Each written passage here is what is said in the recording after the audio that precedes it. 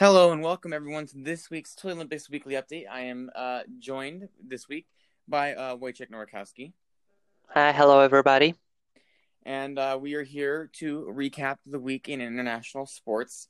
Well, there was a lot going on this week, but obviously that's been overshadowed by something we'll get into a bit later in the episode.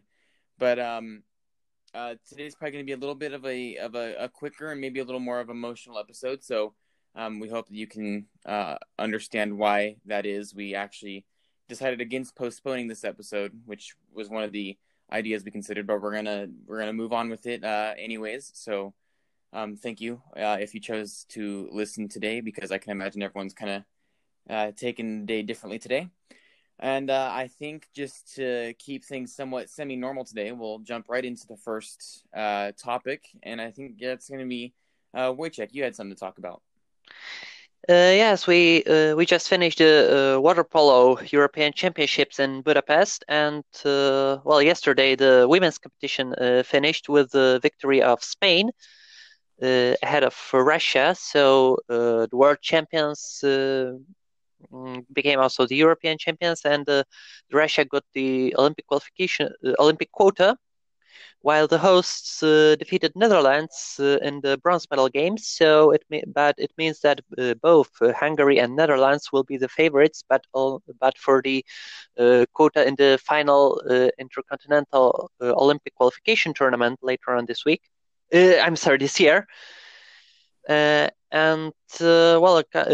to the men's competition, we had Hungary winning, so I think it's their first gold since quite a few years, which is quite surprising for the nation being so much into water polo as Hungary, also having them host the World Championships in 2017, also in Budapest, in another area when the Duna area, the venue where now the Europeans were held, were taken by the swimmers, and they went to the other swimming pool in Budapest.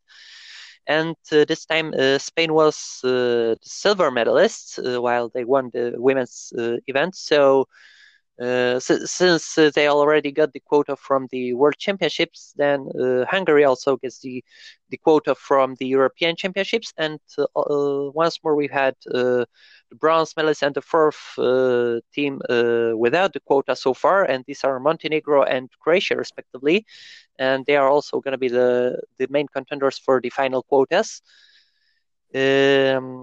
I think that the surprising thing is that Montenegro became the best Balkan nation of the championships, with them defeating Croatia in the bronze medal game, as I said, and also Serbia didn't get into the semifinals for the first time since, well, also quite a long time.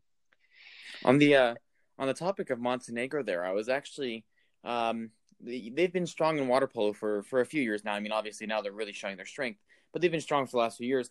And I think they qualified for the last Olympics, but obviously I don't know that off the top of my head. But I was interested. I found it really interesting that they didn't add water polo to when they hosted the games of the small states of Europe last year, because we saw Malta field a team at the 2015 European Games, and I know that Luxembourg had put together a team, and Cyprus has fielded a team at European Championships before, so they had the required amount of nations. So I was a little bit shocked, actually, that was left off the program, because that would have been a really easy gold medal for the hosts, and some that the crowds there would have been a lot more familiar with than some of the other sports in the program. So just a little interesting look back at last year, I thought I'd throw in there.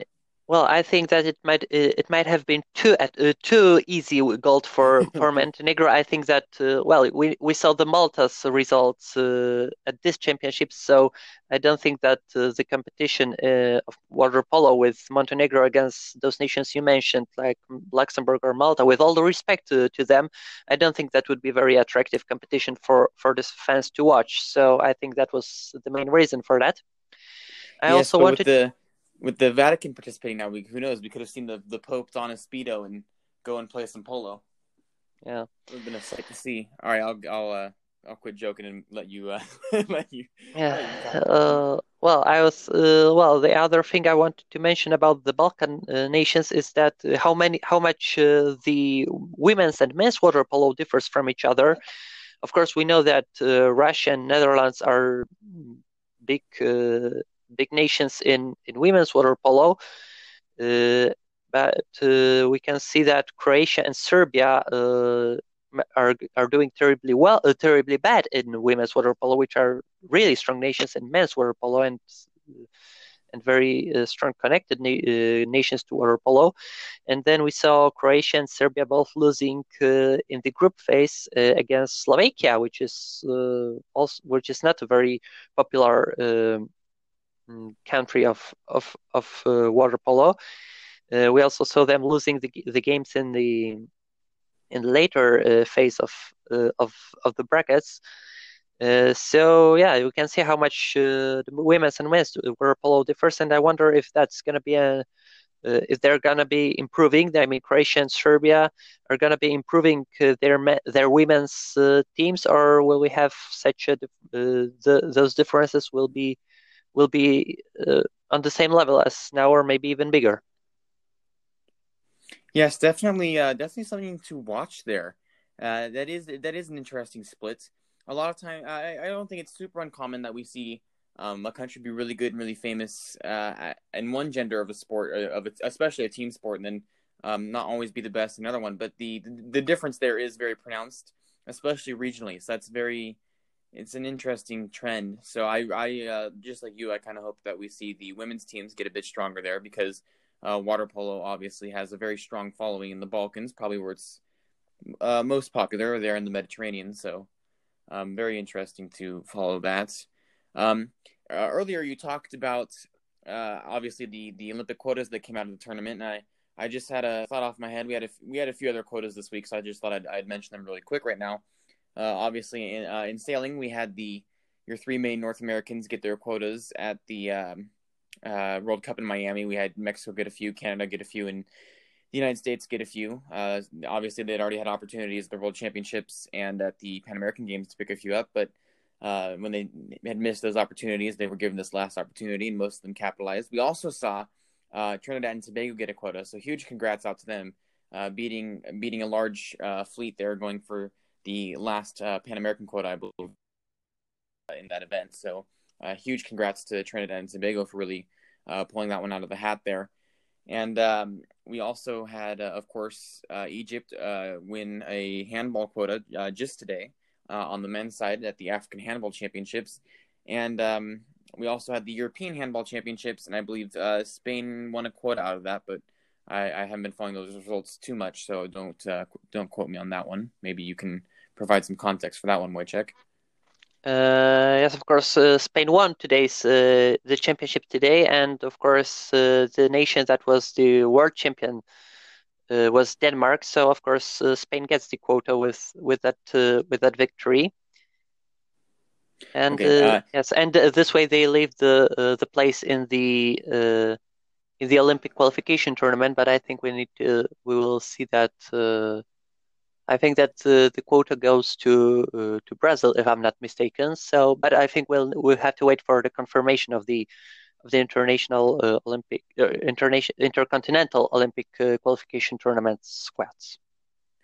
Yeah, and speaking of the Olympic qualification tournaments for handball, I really like when it comes to team sport qualification systems. Obviously, we've seen some pretty bad ones. Almost wanted to use some curse words there because they're pretty bad.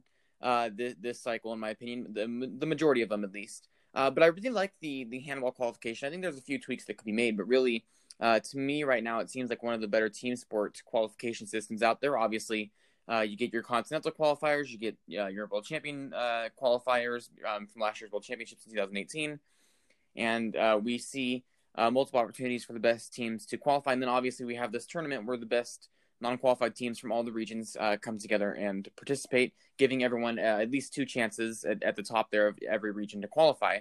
So I don't know if you have an opinion on that or if you like the system or not, but I thought I'd give you a chance to address that for yourself as well. Yeah, I think that handball, among the team sports, of course, handball has the most precise system. Also, considering the most precise way of the Olympic qualification tournaments, even considering the fact that they even give such a rule about the Oceania that they don't really need to and they until they since they introduced this rule that Oceanian team has to be, I think, 13th or higher at the World Championships. So since then, since Rio, the Oceania didn't get into the intercontinental qualifications, and they don't have the spot guaranteed by the through their continental qualification. So maybe that's the universality thing that maybe it's not very strong for handball, but we see quite a strong roster of the teams at the Olympics. For sure, the volleyball is the most controversial thing, and it changes still and still. Well, this time we also had the situation when the confirmed qualification system was changed, of course, with the IOC approval. But still, it was quite a controversial thing to change the system into the way that, in fact, the International Federation could some way choose the way for the intercontinental qualifications. I really like the field hockey system, although there is many things the thing that it is done with it's not quite chronological. So the quotas won later give the opportunity to the nations that in fact lost the this time it was the the Pro League and the Series Open. And so it mostly goes to ranking, and in the end, it all concentrates on ranking. But I think that it's also quite clear one to follow. I think that's quite a big topic to compare different Olympic qualification systems. Maybe that's the discussion for another opportunity. Yes. This one back up because obviously we have some more stuff to cover today.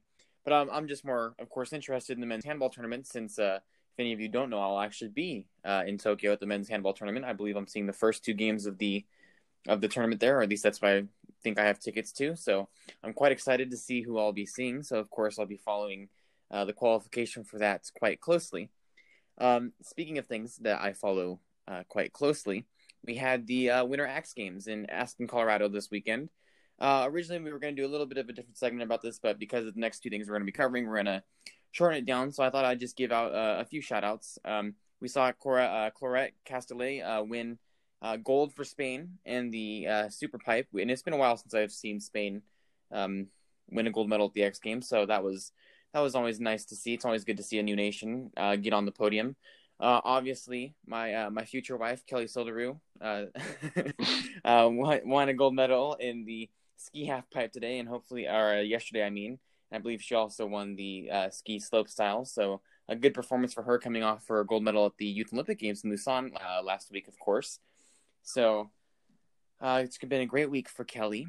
And we saw, of course, the X Games hallmarks, snow bike cross and snowmobile cross, which I believe is the only time those 2 sports are mainly televised in the U.S., and it's always fun to catch those 2. We also saw, of course, the continuation of a unique event to the X Games, where they put some of the able-bodied or some of the people from the elite snowboard and free skiing events, and they pair them with a Special Olympics. And remember, that's for a mental impairment. And they place them with a Special Olympics partner, and then they do a parallel team slalom the day before the games really get going. And I always find that event fun to watch. Of course, like most Special Olympics events, it's all about participation and not really about the results there, though I do believe they give medals for that. But it's always fun to see it, and we saw another repeat champion this year. So, again, a great event by the X Games organizers, and really these X Games have gone off without a hitch, and they've been quite exciting. So, if you haven't been to Aspen and you're in the area, or maybe you're thinking about an event to go to in your life that you've never seen, the X Games would be a good place to start. I grew up watching the X Games, so it's one of my, it's kind of like my, Wojciech ski jumping is my X Games, if that analogy makes sense. So I always get excited this time of year when they roll around, though I was still kind of sick and tired from covering the YOG so hard, so it was a bit hard for me to get into this year's. Kind of snuck up on me, but next year I'll definitely be getting excited because it'll be a good preview of what we can expect for the 2022 Winter Olympics when it comes to the freestyle events. And moving on from that, of course, if you have been following the news, you know that we've had a bit of a coronavirus outbreak and issue in China, and we are seeing sporting events canceled left and right and postponed Olympic qualifications being moved all over the place. And I think I'll let Wojciech take over here for a second so I can get my notes on this. Well, yes. Well, for me, of course, we know that the virus is spreading, and it causes quite a danger for the people. And of course, the thing that, for example, the boxing qualification for Asia was moved from Wuhan in China to Jordan, which don't think that changes a lot, as the virus might spread also into that region. However, I'm quite maybe I'm less empathic to that, but I'm quite skeptic about the virus and its possibility of pandemia or whatever, because we had 4 years ago we had the Zika case in Brazil, and it also caused quite a lot of controversy in the sports world ahead of the Rio Games, and I don't think that in the end we had some Olympic diseases, and I think that was all much a bigger panic than it deserved. I don't say that this time it will be also this way, but that's why I'm quite skeptic.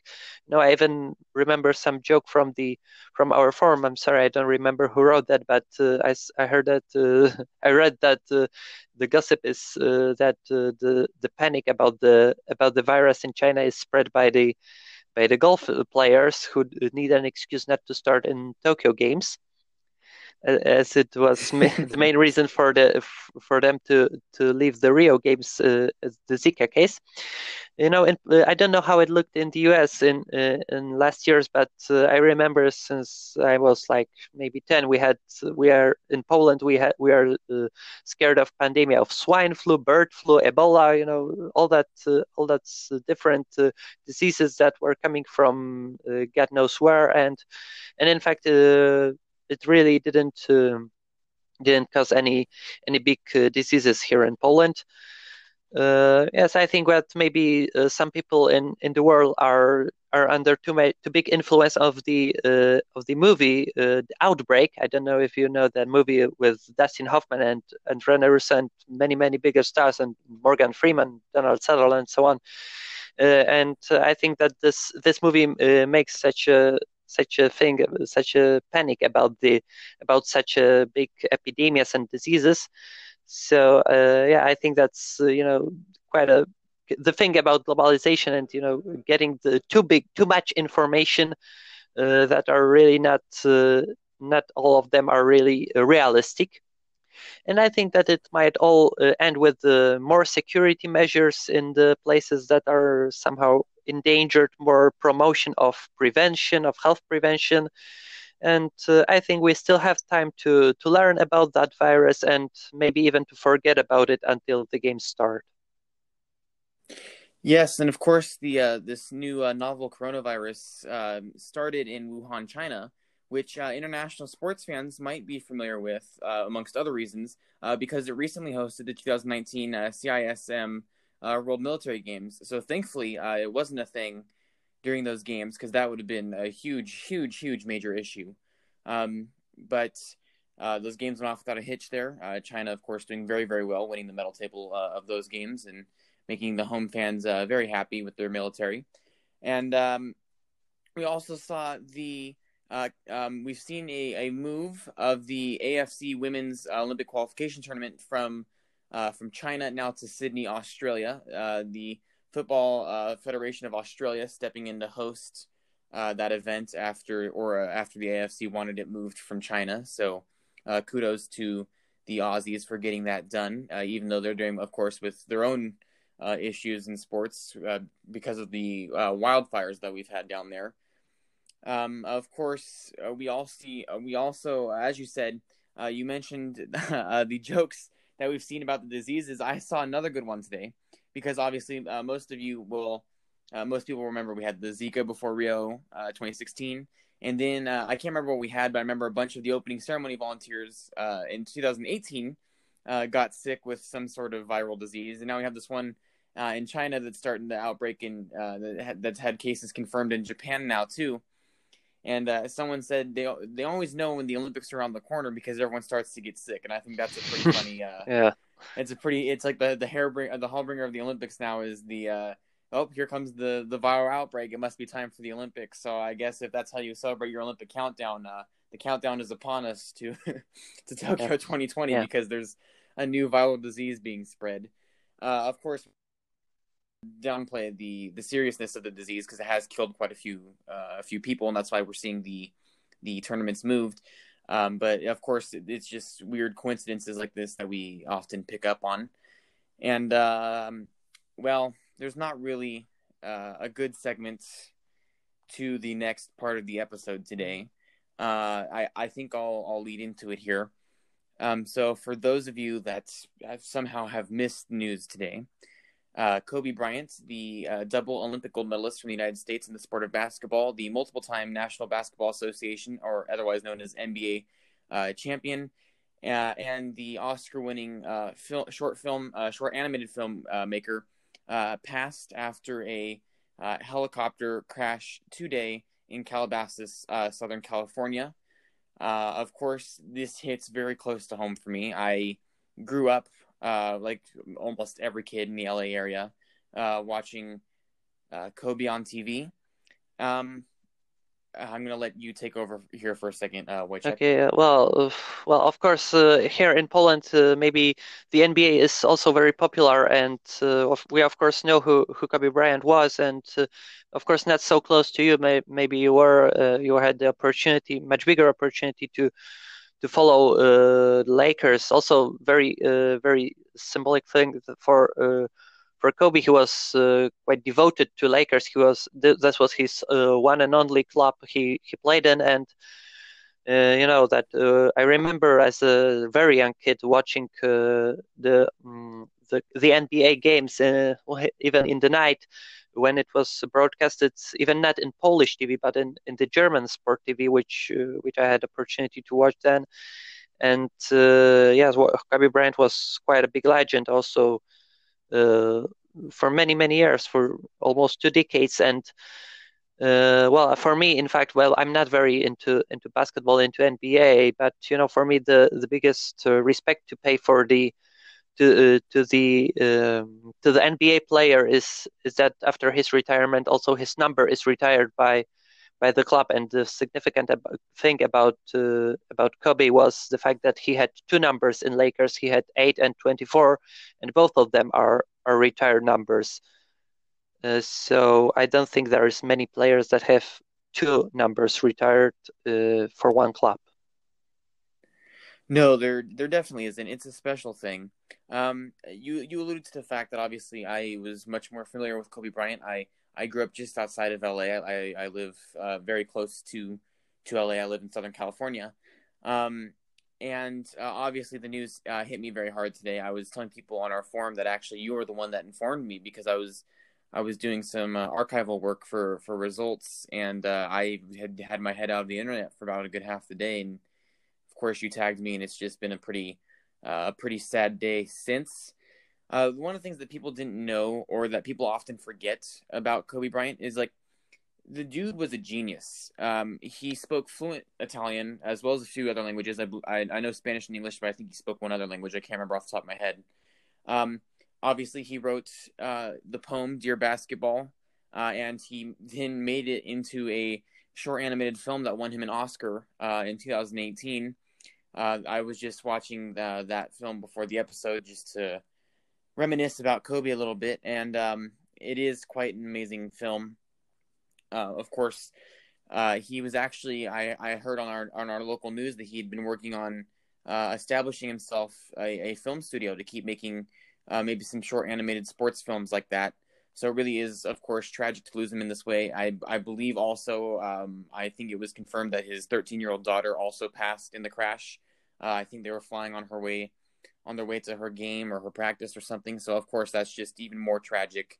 than losing Kobe is also losing one of his family members. Of course, one of the last viral videos we saw of Kobe Bryant was him kind of showing his daughter the game when they at an NBA game. The camera pans to the sideline to show Kobe, and you could tell that he was like explaining the mechanics of the game to his daughter, and it was just cool to see him having fun like that, because a lot of these athletes, after they retire, they don't stick around, or they just don't enjoy the game as much as they used to as when they played it. But he was someone that really enjoyed the game. He really was a Renaissance man. He was very well learned. It's something that we don't focus a lot of international athletes about, but he was really, of course, as I just got to keep stressing it. He was well learned.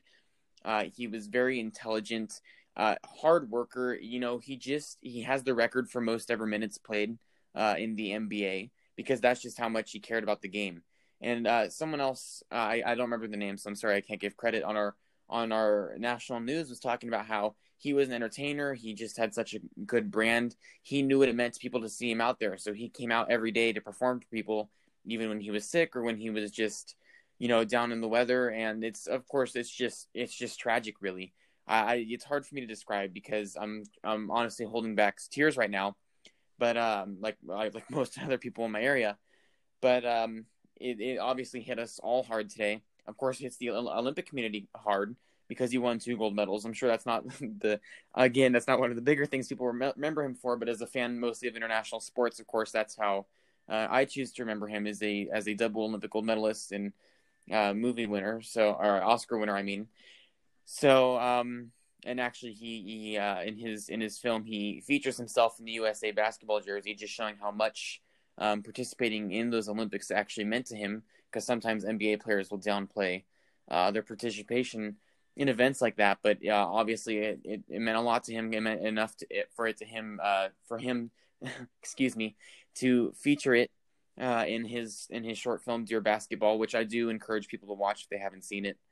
I don't know if there's anything else you want to say about it, but I think Yeah, I've said majority of what I wanted to, and I've said my piece with it, at least. yeah. I just think about well, maybe I think for in honor of Kobe Bryant, we will finish the episode with his favorite number, with 24 seconds of silence.